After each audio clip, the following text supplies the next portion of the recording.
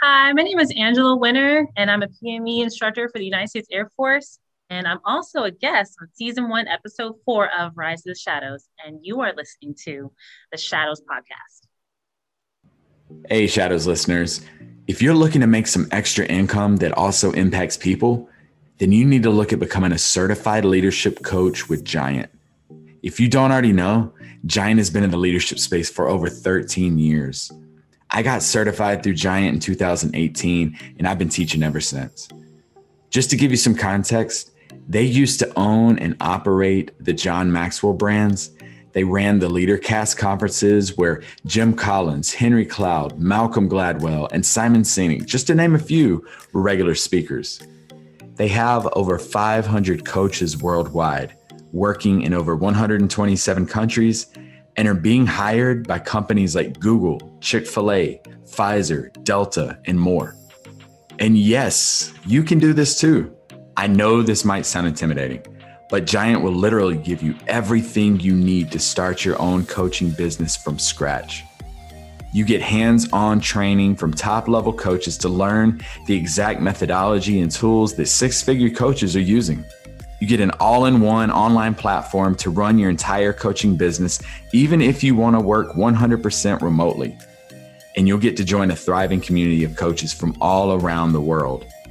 To get started, Giant is hosting a coaching business workshop to help you learn the ins and outs of how to build a successful coaching business. This is both for experienced coaches, consultants, and those who are looking to start coaching and consulting with little to no experience. If you want to hear the really good news, this whole workshop, it's free, 100% free. And you can reserve your spot by going to giant.tv/shadows. Why not give it a shot? What's better than making a positive change in people's lives and making some extra money in the process? Giant launches a new hiring cohort every month.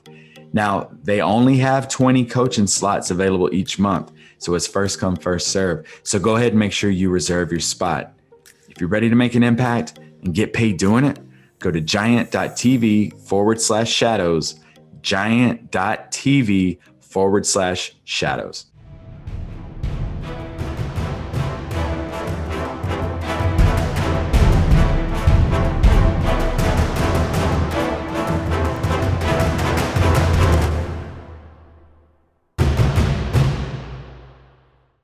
All right, I want to welcome everybody to yet another episode of the Shadows podcast. I'm your host, Trip Bodenheimer, and I'm excited today to be joined by Kristen Joy. She's an actress.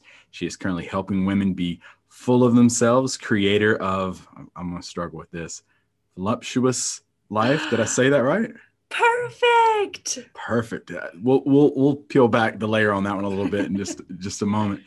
Dedicated to abundant health and happiness for all throughout conscious living. Ma'am, thank you very much for being a guest here on the Shadows podcast. Thank you for having me. And I love that you just called me ma'am because I'm in the South right now and I'm getting used to that. Yeah. And tell our listeners where you're currently at. I am currently in Chattanooga, Tennessee. I still have not been there yet. It's magical. I got to tell you, I love it here. Last time we were talking, where were you? You had like a really nice setup. You were like outside. Last time I was in Fort Lauderdale. Yeah, I swear there was like palm trees or something. Like it was really, really nice when we were having a conversation last time. So we were working right before we hit record. You were being basically like my speech coach. Voluptuous. Did I say it right the second time? Wow, you are so good. I'm on a roll now. Tell our listeners why I've struggled with that word so much. You know, so I said most people struggle with it, and I'm not exactly sure why, right? Like everyone seems to put like an M in there and say, well, I don't want to say it wrong again because then I'm going to trick your brain into saying it wrong again. But that's how I was saying it to you earlier. Right. Cover your ears when I say this, but most people say voluptuous and there's no M in there. So it's just voluptuous. It should just roll off your tongue, feel full in your mouth, and then just leave your mouth without an M. Yeah, I was overthinking it, I think. All right. So before we start getting into your story, we're going to throw some of the rapid fire questions at you. And I haven't told you any of these. First, What gives your life meaning? Let me repeat it. What gives my life meaning? I think for me, I have to feel like I am being authentic to who I am as I continue to figure out who I am. And that also needs to look like I am putting some good out into the world. So I need to be serving, but I also want to be enjoying my life at the same time. So for me, those two pieces go hand in hand. Okay. That's a really good answer. What is an area of your life that you're never satisfied with? Wait, how long did you say we had for this podcast? I am a little bit of a perfectionist. So I started to refer to myself as, instead of a type A personality, I started saying I'm type lowercase a minus. So, I'm not as like meticulous, I think, or critical as I used to be about myself, but I definitely always think I could have done a better job. And that pretty much goes with everything that I do. So I still enjoy my life experience, but in the moments after something has happened, I always think like, oh, maybe I could have, XYZ. Yeah. Okay. So hindsight type thing. Yeah, I think when I'm in it, it feels good. And then I think maybe that voice, I don't know if you know about that voice that lives in the head sometimes that can be a little negative and critical. Oh, yeah. That voice, and maybe the voice is helpful. Maybe it's like, oh, here's some notes for next time. But sometimes it doesn't feel like that. What advice would you have given yourself 10 years ago? 10 years ago. Okay, I'm not going to tell you how old I am, but I'm going to think back to how old I would have been 10 years ago. I think I would give myself this advice maybe at any age, and it would be have more fun, because there's an importance, I think, to how I try to show up in the world. And sometimes I think like, but if I'm just focused on having fun, then the essence and the joy of who I really am comes through, and I don't have to worry about all that other stuff. Yeah. Okay. Final question. You could have dinner with 3 people. Family members are not included. Oh, thank goodness, because I would have insulted some of my family. But to add a little twist to it, 3 people who are no longer with us anymore. Okay. Who would you pick? Okay, you said people, right? Mm-hmm. They could be historical figures. But they have to be humans. Yes. Okay. Now I'm interested. We can talk more about that. Okay, so 3 historical people. They're no longer with us. Ooh, this one I'm really going to have to think about. Okay, no, I'm not going to think about it. I'm going to have the first things that come to my mind. So Abe Lincoln, Honest Abe popped into my head. Okay. I think he was like a huge, like in stature, a very tall man, right? Mm-hmm. So that in of itself would be fun to be around somebody, because I'm like so little that I would have been like probably just gaping at him in his, in his stature.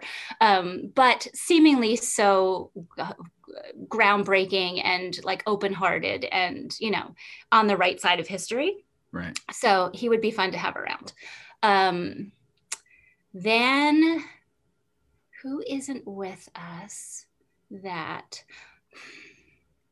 Okay, so the next person that came to mind is Mother Teresa, because I need to have a woman at the table. She always gets invited every time I ask this. Good. So I need to have a woman at the table besides me, clearly. I feel like just to bask in her, even if she didn't say anything, to bask in like her love, and just that like the wisdom that probably just seeps out of her would be life-changing.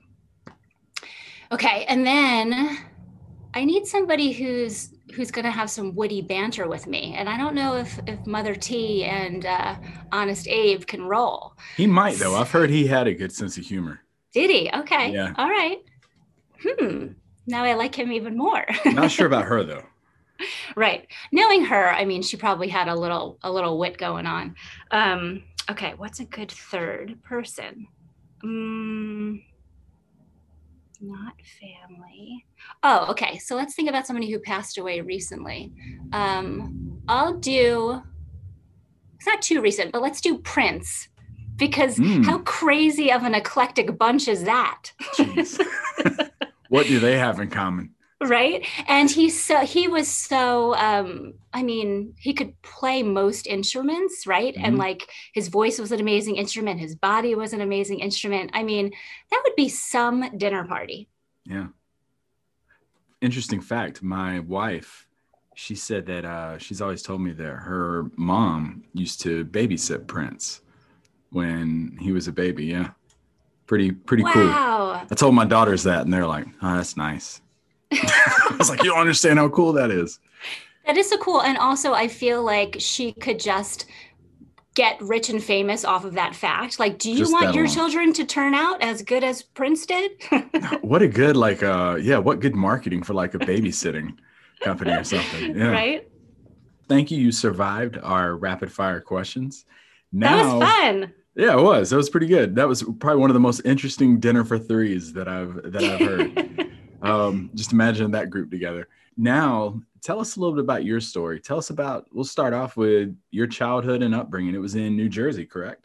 It was in Bruce Springsteen's hometown of, and I always leave a dramatic pause because people then always like to jump in and look at me like, I don't know who the heck Bruce Springsteen is, for the young people. The boss. The boss. Yeah. Or they like to jump in and say Asbury Park, which is incorrect. I was actually going to say Asbury Park. Yes. So it's Freehold, New Jersey. Only also famous for, I think, the mall, which is where I had my first job as a cinnamon roll baker. Really? Cinnabon? No, it was called Cindy's Cinnamon Rolls. And I don't know if they're still around. I know they're not at the mall anymore, but they were like a Syracuse company. Yeah. Okay. So you grew up, you were making cinnamon rolls there. And then you went to college in California, correct? I did. So how in the world did you end up from Jersey to California? Yeah, great question. So I had spent a lot of family vacations in California. So I am one of 3 kids and then my 2 parents. So we would take trips to probably all over California. The areas I remember most would be like the LA area, I guess, but we definitely went all over. And I think I, number one, fell in love with California because it's just gorgeous. It's the best, I think the best of everything that like nature and the weather has to offer. Now as an adult, I also love just how like healthy and open-minded, certain parts of California are. But as I looked back on some of the decisions I've made in my life, I realized that a big part of why I decided to go to California was because it was far away. So it's not to say that there was anything like traumatic or troublesome in my childhood. It was very like beautiful and safe.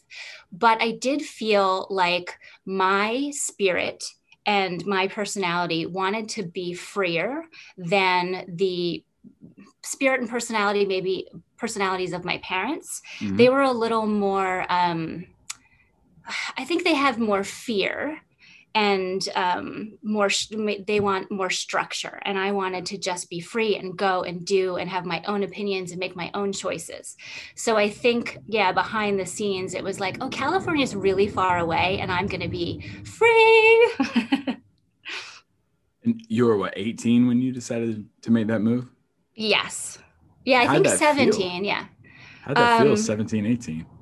It felt great. Like, I think at that point in my life, although I imagine in high school, I was probably like, a typical, I don't know if it's typical, but like one of those high schoolers that like has a lot of self-doubt and, uncertainty. But I think that at that point when I was making that decision, I didn't realize like when I went to California that it would really split my life in half, that I would have like, not see my family and friends for a long time. I was actually even dating someone that I was leaving behind. So I didn't realize how it would be difficult because I would have 2 sort of separate lives.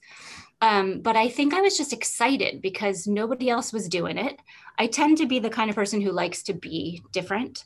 So, people chose the same-ish similar schools. And I was like, I'm going to California. Did you go to Berkeley or where did you go to school there? I went to UC Santa Barbara. UC Santa Barbara. Yeah. Gauchos. Yeah. Right? Okay. Yes. UC Santa Barbara Gauchos. Okay. What was the biggest thing you learned about yourself when you were in college?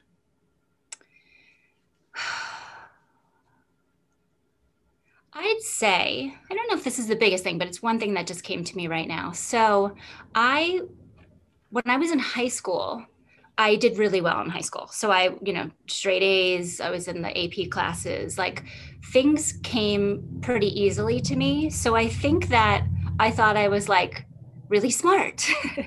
Not that I like spent time thinking about it, but I just think that it was like, oh, I'm smart, whatever. Yeah. And then I went to a pre-med program at UCSB and I was like, oh, I'm not really that smart. It was really challenging. So I, at that point, was like, okay, so this isn't fun anymore. And it's time for me to make some decisions that, continue to feel in alignment with what feels good and right for my current path. So you mentioned you were starting off pre-med. When you decided to make that change, because that's hard for a lot of people. I had to do the same thing. I was in college and I decided to go from one career to the other. What was that next option for you? Meaning if I wasn't going to be a doctor, what would I do? Mm-hmm. I didn't really think it through. It's interesting, like when I think about the process of being in college and sort of getting out of college, a little backstory. My dad thought we were going to be paying the in-state tuition fees for college. So when I went to look at it, and I had been offered like some scholarships to some schools. So I think my dad had been hoping, she's going to go to a school with a scholarship, Yeah. So when I went to look at Santa Barbara, I fell in love with it. And it wasn't on my radar. A friend had said, I thought I would go to UCLA just because of the reputation. Yeah. And a friend of mine had said, you have to see Santa Barbara. It's like right on the beach. It's beautiful, So I went and I saw it. And I think like my eyes lit up in a way that my dad was like, oh, Gotta do it. So, yes. But there goes Rutgers. He was right. Exactly. He was thinking, well, at least we're paying in-state tuition fees. And then come to find out like, oh no, we were looking at the wrong numbers, So I think in the back of my mind, I always had this like, I don't know if it was guilt. It was more of like respect for the money that my dad was spending. So when I decided that I was going to change my major, I was like, what can I do that will get me out on time? So I'm not going to continue to spend more of his money. And also that I enjoy and I will, hopefully pass the classes, right? Yeah. So I think that's really what happened is I ended up getting my degree in biopsychology, not really knowing what I was going to do with it. And then how did acting become a thing for you?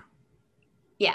So it's right at this time. So I think I was a senior. A girlfriend of mine was a talented actress. She was, I believe, more of a stage actress, but she had heard on the radio that there was like this like top LA manager coming to town, and she wanted to go and like audition for him. So she said, do you want to come with me? And I think I had fun, like doing some acting, like growing up, and I used to like read books and like do different voices for all the books, like that was always fun to me, but I don't think I ever thought I would actually be an actress.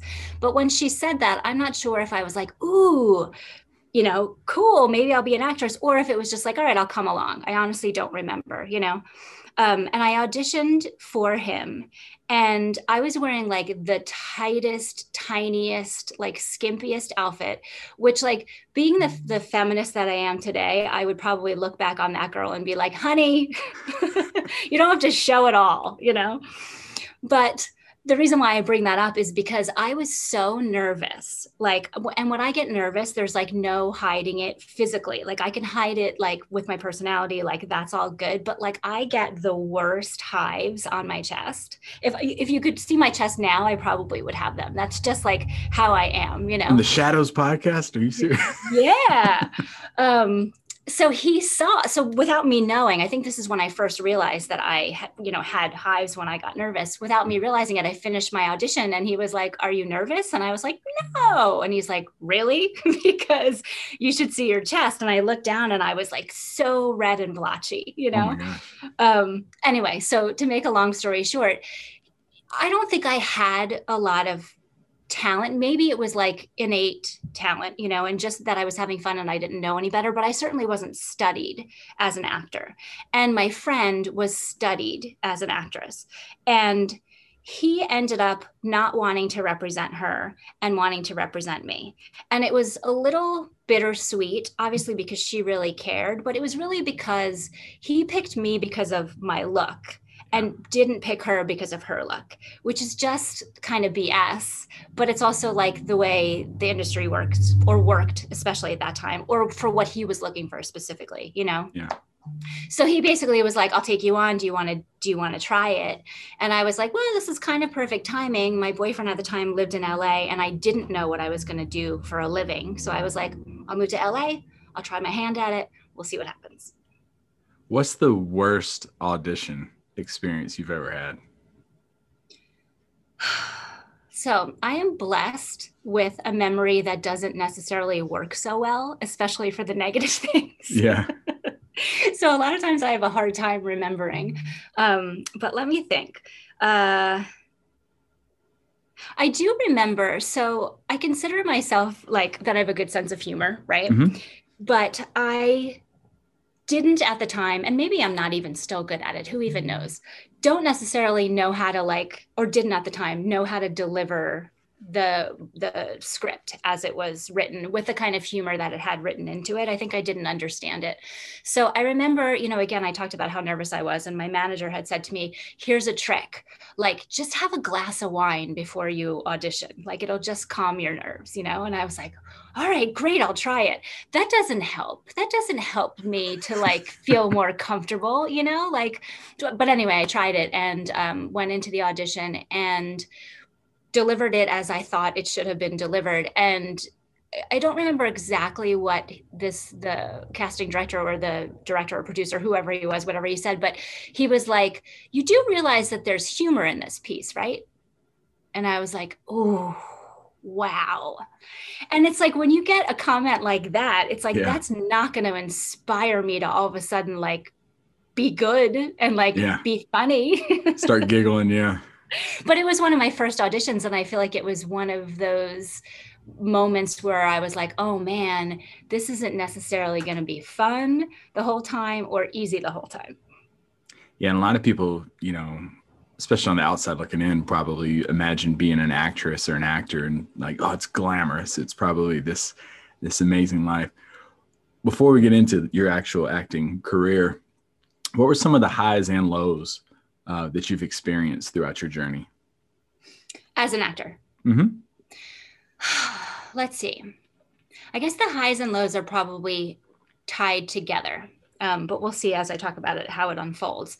I was up for a lot of things that wouldn't necessarily have made me a big star, although you never know what the trajectory would have been, but things that would have changed the course of, So every time I would be up for something, I would again be very, very nervous, be like my own worst enemy in terms of being able to calm my nerves around things. Either get a call back or not, in the time after leaving an audition. They always say for many actors, it's like the rear view mirror. When you're looking at yourself in the rear view mirror as you're leaving the casting office, that you give your best read, So for me, it would be that would be the time where I would start to second guess, how was it? How did I do? Oh, I should have done this, whatever. So you would never necessarily know if you did a good job. Casting directors sometimes would say, "Great job," whether they meant it or not, or they wouldn't say anything at all. So I would leave just sort of never knowing. So it would be like the high of getting the audition, the nervousness around the audition, the performance, leaving the room, not knowing how they felt about it, the beating myself up around it, the waiting, you never know when you're going to hear, and then finding out either you never hear, which is just like, okay, at some point, I guess I give up. Right. Yeah. Or then you hear, so then you hear, you get a call back and you're like, oh my gosh, okay, great. They did like me, for me, that would also be like, oh, maybe I fooled them enough into thinking that I was good enough. And now I'm in trouble because usually for callbacks, you have to there's more people in the room. So it's usually instead of just the casting director, it's now like the writers, the producer, depending on how big the project is. So there's a lot more. I mean, it's just, for me, it was a lot more nerves, Mm-hmm. So going back into the room and again, not knowing who's going to be there. So you walk into a room and now there's 15 people just sitting there, like Probably in expecting judgment. 3. Yeah. Yeah. So, so then that, and then there had been roles, like I was up for a part on a soap, and when you are up for a part, they have you sign the actual contract.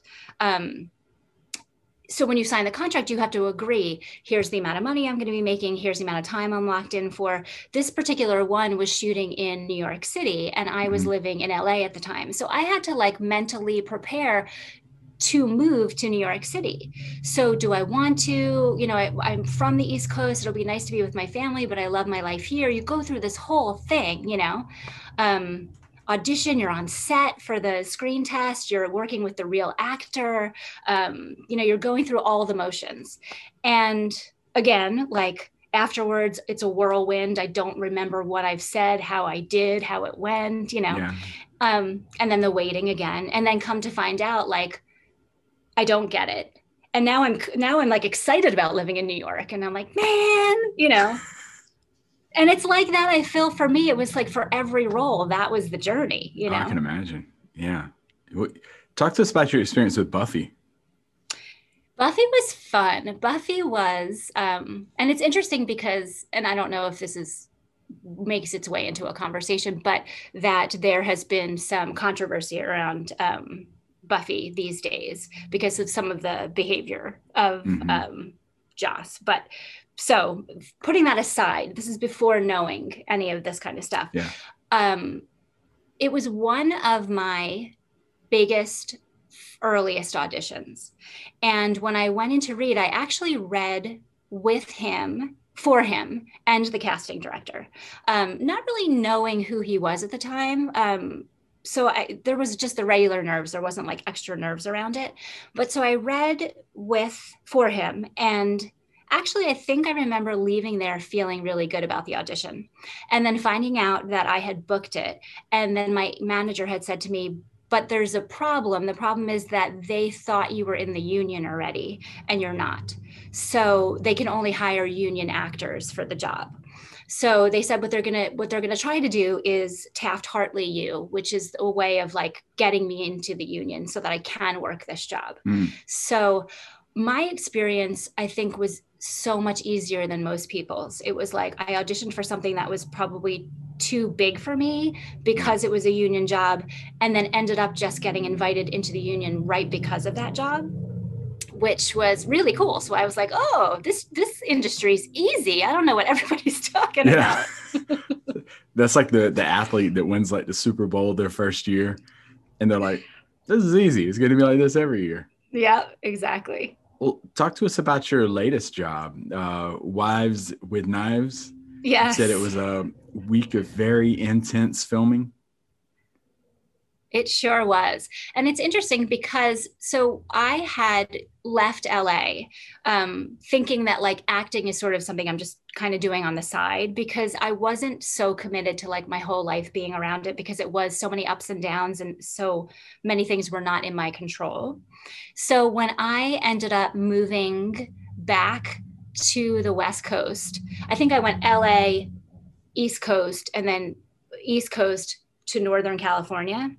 I thought, oh, there's actually a small acting market there. So maybe I'll get back into the industry. So because of the agent that I got there, I was able to audition for this role. And I auditioned for this particular show so many times, like not this particular episode, but the show. I probably went into the casting director like 5 times. And I don't think I was even getting callbacks. I think I would have a first call and then hear nothing, and then another first call. And I kept thinking, like, do they like me or do they not like me? Because like I'm not getting further, but yet they keep calling me back, right? Right. So finally, the last time I went in to read with her, she was like, just so you know, they really like you. So they're trying to find a role that works for you. And I was like, that's so good to know, because it helps to quiet some of the like negative voices in my head, right? Yeah. Although, can I do a quick side note around this? Absolutely. Remind me to come back to where we're going. Yep, absolutely. But do you remember the Power Rangers? I do. Okay. So I was up for the role of the Pink Power Ranger. This is so long ago. Yeah. So when I auditioned for that role, I was just terrible. I was a terrible actor. Like I didn't even know how to engage with the other person in the room in like a way that seemed like we were human beings having a conversation. Right? Like this is, I mean, of course, this is my take on it, whatever. But so, but I was auditioning for Saban himself, who was like, you know, the guy. Yeah.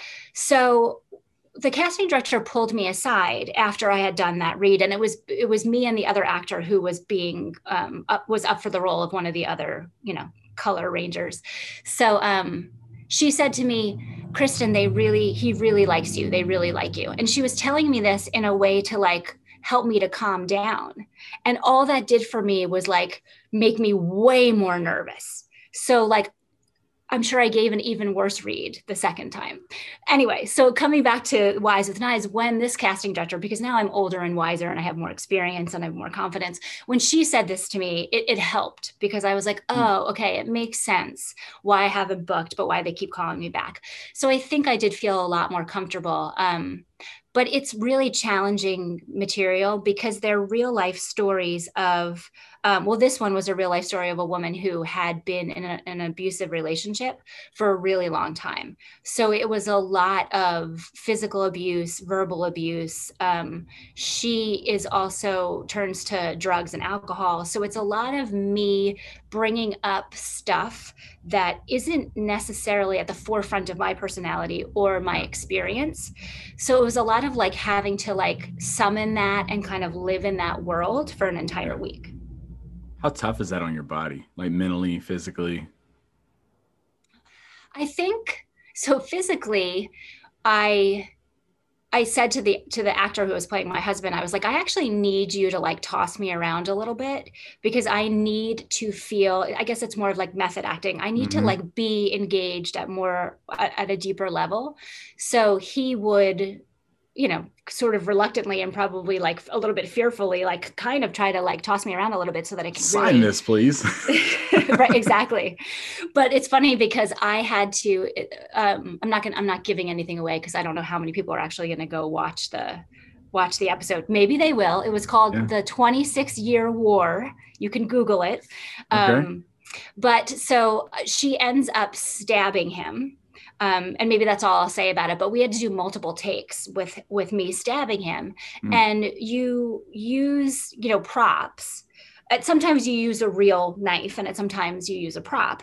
And so because I think I'm more method, I really needed to like throw my like effort into like stabbing him. So the first couple of times it was like, okay, you know, and then the actor was like, I think I'm actually starting to get like bruises.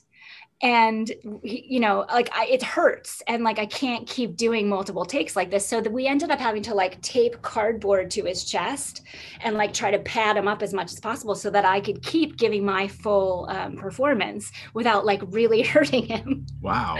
So it was tougher on his body than mine for sure, because I saw his bruises and they were real. Okay. Well, yeah, we'll get a link for that and definitely have that on here. And so after, well, I'm assuming it was, it's definitely been in between your journey of acting, but talk to us about your experience you had in India. Yes. I was wondering if you were going to bring that up, and I was like, "Ooh, maybe I should have reminded him about India because it was So such a special time do in my my life." research here. I do my research. Yes, you do. Good job. So, India, some people say that if you go to India, it's not necessarily for the reason you think, which I love because I do think that there is a soul pull that takes people there, whether they realize it or not. And I think the beauty of going to India is giving yourself a moment to be like, is there a bigger reason for why I'm here? For me, it was a spiritual journey, but I'm speaking to people who like think they're going there on a business trip. I encourage you to think, maybe not think, sink into the heart and to the soul and wonder, be curious if maybe there's another reason you're going there, because it really is like the birthplace of spirituality, you know? Yeah. So I went there because, to make a long story short, I was in a period of like intense heartbreak, which is often what cracks people open to spirituality and personal growth, right? And I had met a woman who had studied with this guru in India, and she had heard about, because we worked together. She was hired to be my assistant at a really negative job. Another story for another time. So it was like a magical meeting, though. Like if I wasn't in this job, I wouldn't have met her. So she heard about my story. She said, you know, for real deep healing, there's a meditation practice that you could do. And I had never meditated before. But I always knew growing up that there was more depth to my relationship with God or spirituality or whatever you want to call like the magical powers that be. I always knew there was something more than what I learned in like CCD or like I went to Catholic high school. So I was curious to try these ancient practices. And I went from never having meditated ever to meditating an hour a day for 101 days in a row. Wow. And things shifted. Yeah. So next thing I knew, she was like, well, next step is, you know, you go to India and you go to the ashram and you like, you know, work with the guru and all that. And so I was like, and off we go. So another lifestyle change that you have that I really respect, and it's something that I am currently trying to work on as well, along with the meditation piece, is I just watched a documentary not too long ago called Game Changers. I'm not sure if you've seen it on Netflix. Yeah. It's really good. And I think you know where this question's going. So talk to us about a vegan lifestyle, like living that vegan lifestyle and what it's done for you and your body. Yeah. So to be clear, I'm not vegan. I just make lots of vegan choices, but I have been vegetarian for going on 13 years now. Okay. So that's a long time. Yeah. Yeah. So the becoming vegetarian at the moment that I became vegetarian was sort of forced upon me. And it's the best decision, one of the best decisions I've ever made to be healthy, to live in alignment with my morals and values, to have such beautiful relationships with animals. Like all the magic happens, I think, when you live in alignment with, you know, what you think is right. But so what happened was I was with my guru during a program, or actually I was traveling to meet my guru and all of the students. And I was flat out an animal eater, a meat eater at that time. I'd actually been working with a nutritionist who was helping me get over some allergies. And he had me having lots of protein, but clean protein, like all organic. I was already eating organic at this point. But still eating, you know, animals at the time. And I went to California to go to this program. And I knew that there was an In-N-Out burger. Do you know In-N-Out burger? Yeah, I know. You've been in California. I know all about In-N-Out. Yes. So I knew of In-N-Out burger, and I think I'd had it once or twice, but because it was so rare back then, I was like, ooh, when I go to California and I drive to this ashram, I'm going to go to In-N-Out burger. So I end Typical up tourist. Yes. As luck would have it, I get paired up with a woman to drive up to the ashram together. I think it was like a 2 or 3 hour drive who's vegetarian. And out of respect for her, I'm like, I'm not going to go to In-N-Out. I'm going to go somewhere where there's vegetarian food. And on the way back from the ashram, I'm not going to be driving her. I'm going to In-N-Out. So we go to the ashram and we have a beautiful program, and my guru teaches us this ancient Vedic process, super powerful process. And part of the diksha, which is like the rules around like getting the energy of the process to where it needs to be, is that I had to be what's called sattvic, which is basically vegetarian, but it's a pure way of eating for, I think it was 3 months. So as soon as I heard that, I was like, oh no, what about In-N-Out? You know, did you a favor, trust me. Yes, no, I know that.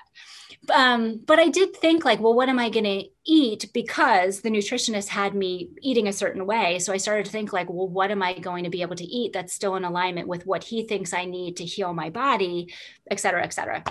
So anyway, I, for 3 months, didn't necessarily feel great for the first probably month and a half. And in my mind, I was like, see, I'm one of those people that has to eat meat, you know. What it probably turned out to be was I was detoxing, right, from like eating all the garbage that I had been eating for a whole lifetime. Not to say that I grew up on garbage. My mom made beautiful home cooked meals, but we're not aware of all the toxins and the chemicals and the pharmaceuticals and all of the things that are in our food, right? So I think I was detoxing and also not knowing how to get what I needed nutritionally in a diet that I was not sure how to make it work, you know? Yeah. So 3 months of, I don't know if this is going to work, to all of a sudden, like, I feel great. I never get sick. This is like probably the best I felt in my entire life. And then I watched some of those kinds of documentaries. And at that point, I think my relationship to animals changed. I always thought I was an animal lover. And I realized, like, there's no way I could say I love animals and eat them, right? And like, why do I love one kind of animal but eat another? I started to just see meat as what it is, which is like literally the body parts of animals. And I have not gone back. So I never got that closer burger. I never got that closer steak. You know, I just never looked back. I'm not an In-N-Out. I'm a Whataburger guy. So I can, you were fine with that. But no, it's interesting because that documentary was talking about how, you know, even doing research on the skeletal remains of cavemen, they ate plant-based diets. They weren't eating animals like it's just, I think it was like in the, you know, early 1900s is when that really became like a big thing. But speaking of animals, it was a sign of the wealthy, right? If you could afford to eat animals, it was a sign of the wealthy. Yeah. Yep. And then it became like a machismo thing. It became, you know, like marketing, like cigarettes was, you know, Babe Ruth smokes, but he died of cancer. Throat cancer, I believe it was. But then they started replacing cigarettes with marketing with burgers, to where like the dripping burger from Hardee's on the commercial. And it just became like a sign of you're a man if you do this. And if you're a vegan or live a vegetarian lifestyle or anything, you're viewed more of a wimp. So it's been more of a marketing thing. But perfect transition here, because you were just talking about animals. So you volunteer at a rescue, rehab, and release facility for wildlife. I thought this was pretty interesting. Raccoon foster care team. So tell us about your work with wildlife and specifically the raccoons. Yes. Oh my goodness. I am madly in love with raccoons. And I didn't know until I started working with them how magical they were. But I had a cat for 21 years, and my cat was a Himalayan.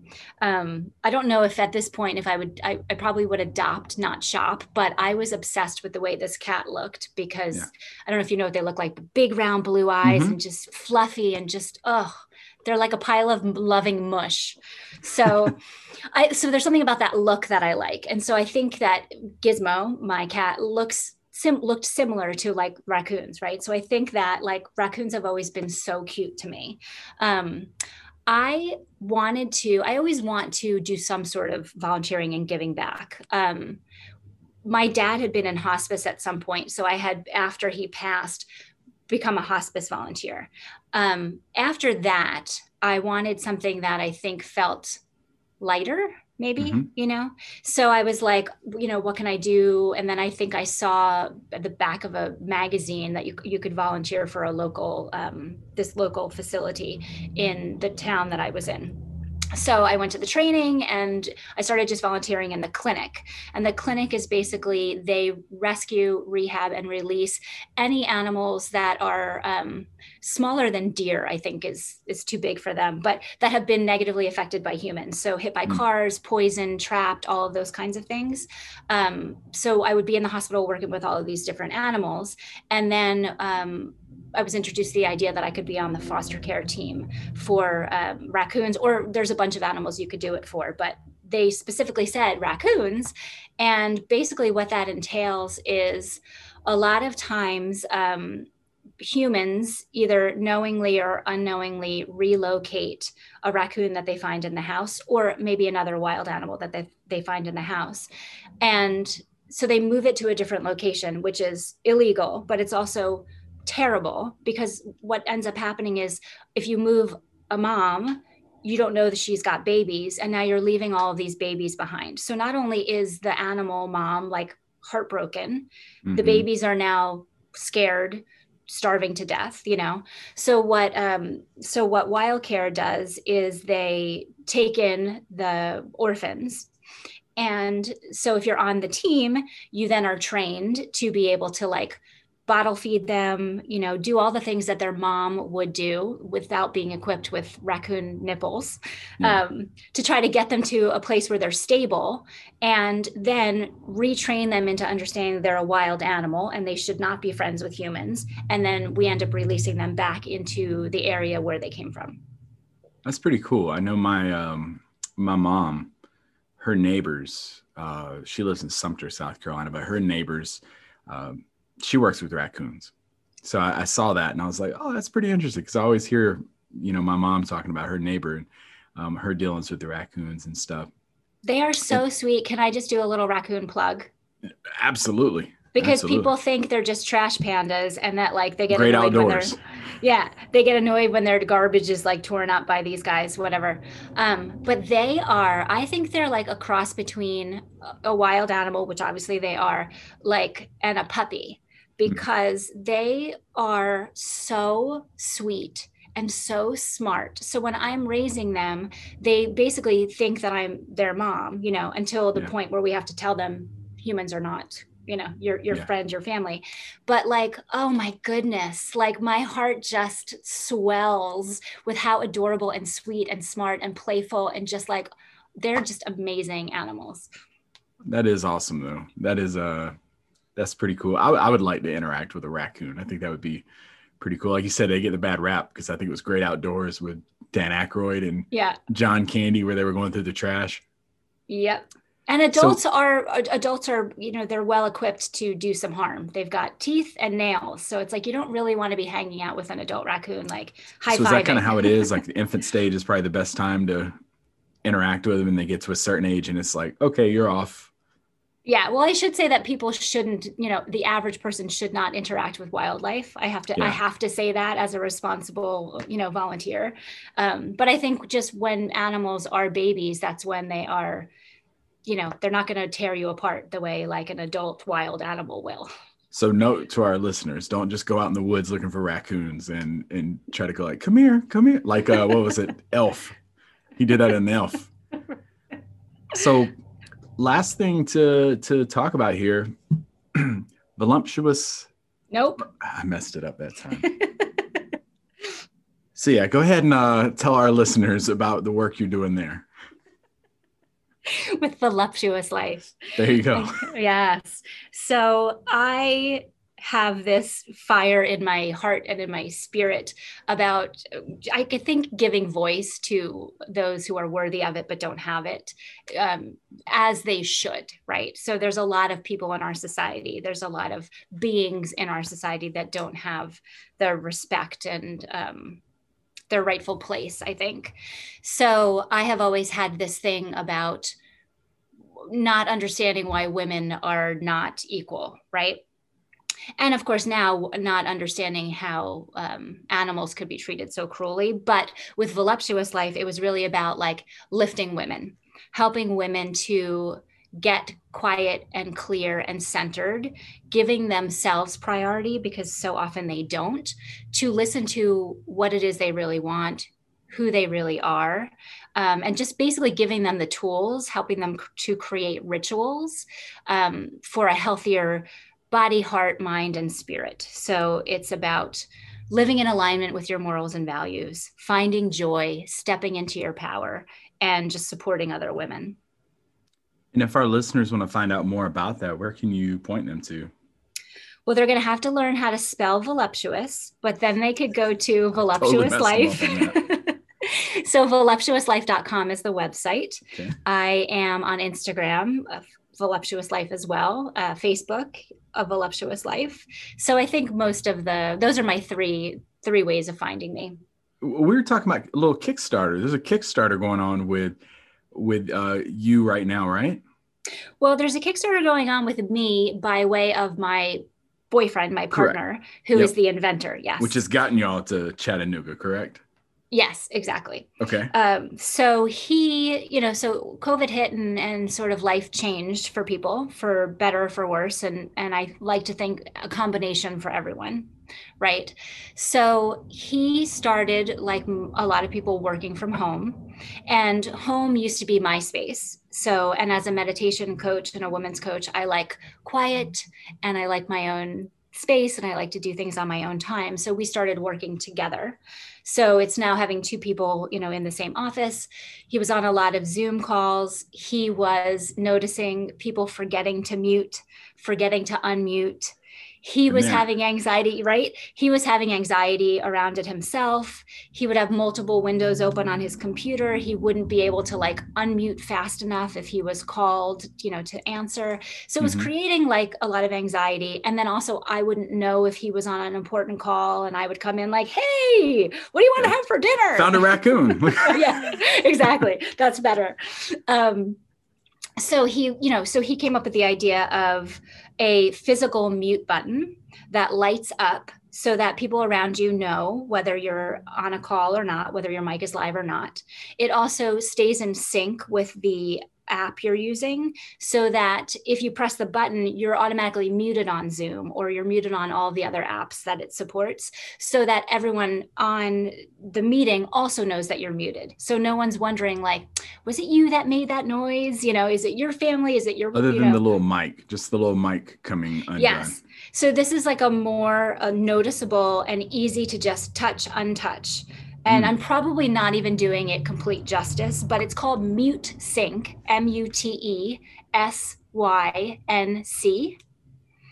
And they've got some really helpful videos. The Kickstarter is still live. They went way past their initial goal and it's still selling. So people can still support the Kickstarter if they want to get a mute button, support a good cause. Yeah, and I can tell you from teaching, oh my gosh, that thing would have been a lifesaver for my last year and a half of going through teaching virtual. Yeah, exactly. It is super easy for kids to use. It's really easy for everybody, and it looks cool too. So. And is it compatible with like Teams, Zoom, all those different platforms? Yes. So I don't know specifically which ones, but a lot of them. And again, the website and the Kickstarter will be clear about that. And they're also, the money that they're raising is going into products in the pipeline. So they're going to be able to expand into all the other platforms. Final comments for our listeners. Dun, dun, dun.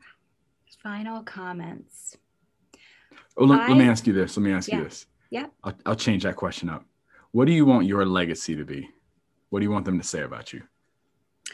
I would like people to, I don't care if they say it. What I would like people to feel in their hearts is that I was kind, that I was dedicated, that when I believe in something, I go for it, and that maybe I told a good joke or two. Kind minus the, I need you to stab me with a propped knife in the chest where I have to put cardboard on. Exactly. Well, that's awesome, man. Well, I appreciate you taking time to do this. Final, plug for where people can find out more about you or any of the amazing things you're doing, or Yeah. plugs, excuse me. Yeah, voluptuouslife.com. I actually just started, well, I haven't launched it yet, but if anybody hears this ahead of time, they are welcome to go check it out. I'm doing a product to support women on their meditation journey. A lot of times women don't know, or people in general don't know how to start, right? And it's a little overwhelming. And if it doesn't work the way they think it should work, they think they can't meditate. So I put together these little travel altars, which I think are so fun and so beautiful because I'm going to different vintage stores and thrift stores. So I'm picking up mindful, gently used containers. Well, that's in your shop. Yes. Yeah. Yes. So that people can see a container that they love. A lot of them, like I said, they're vintage. Some of them are just gently used. And then I fill it after having a call with the women. I fill it with items that are really good for where they're at on their wellness journey, their spiritual journey. I give them a meditation practice and I sort of take them by the hand very gently to help them ease into a practice with this really beautiful altar that they can get. Nice. Yeah, I've seen those on there. I think last time I checked, you had like 8 of them or something like that. But yeah, it's a work in progress. But yeah, they're nice. Up. They're really nice. Thank you. So yeah, well, once again, thank you so much for taking time to do this. I know the Shadows is following you on Instagram as well. So anything that you're knocking out, you're doing, we'll be more than welcome to share that on our page as well. But thank you so much for taking time for being here today. Thank you so much. And I will support you as well. We should support each other. Absolutely. And anyone listening. I mean, I love to support, I'm all about supporting women. It's not like I'm going to turn down supporting a man, but like if there's any women out there that need some support for what you're doing, let's support each other. This was super fun. Thank you so much. I enjoyed it. Well, folks, thank you for listening to another episode of the Shadows Podcast.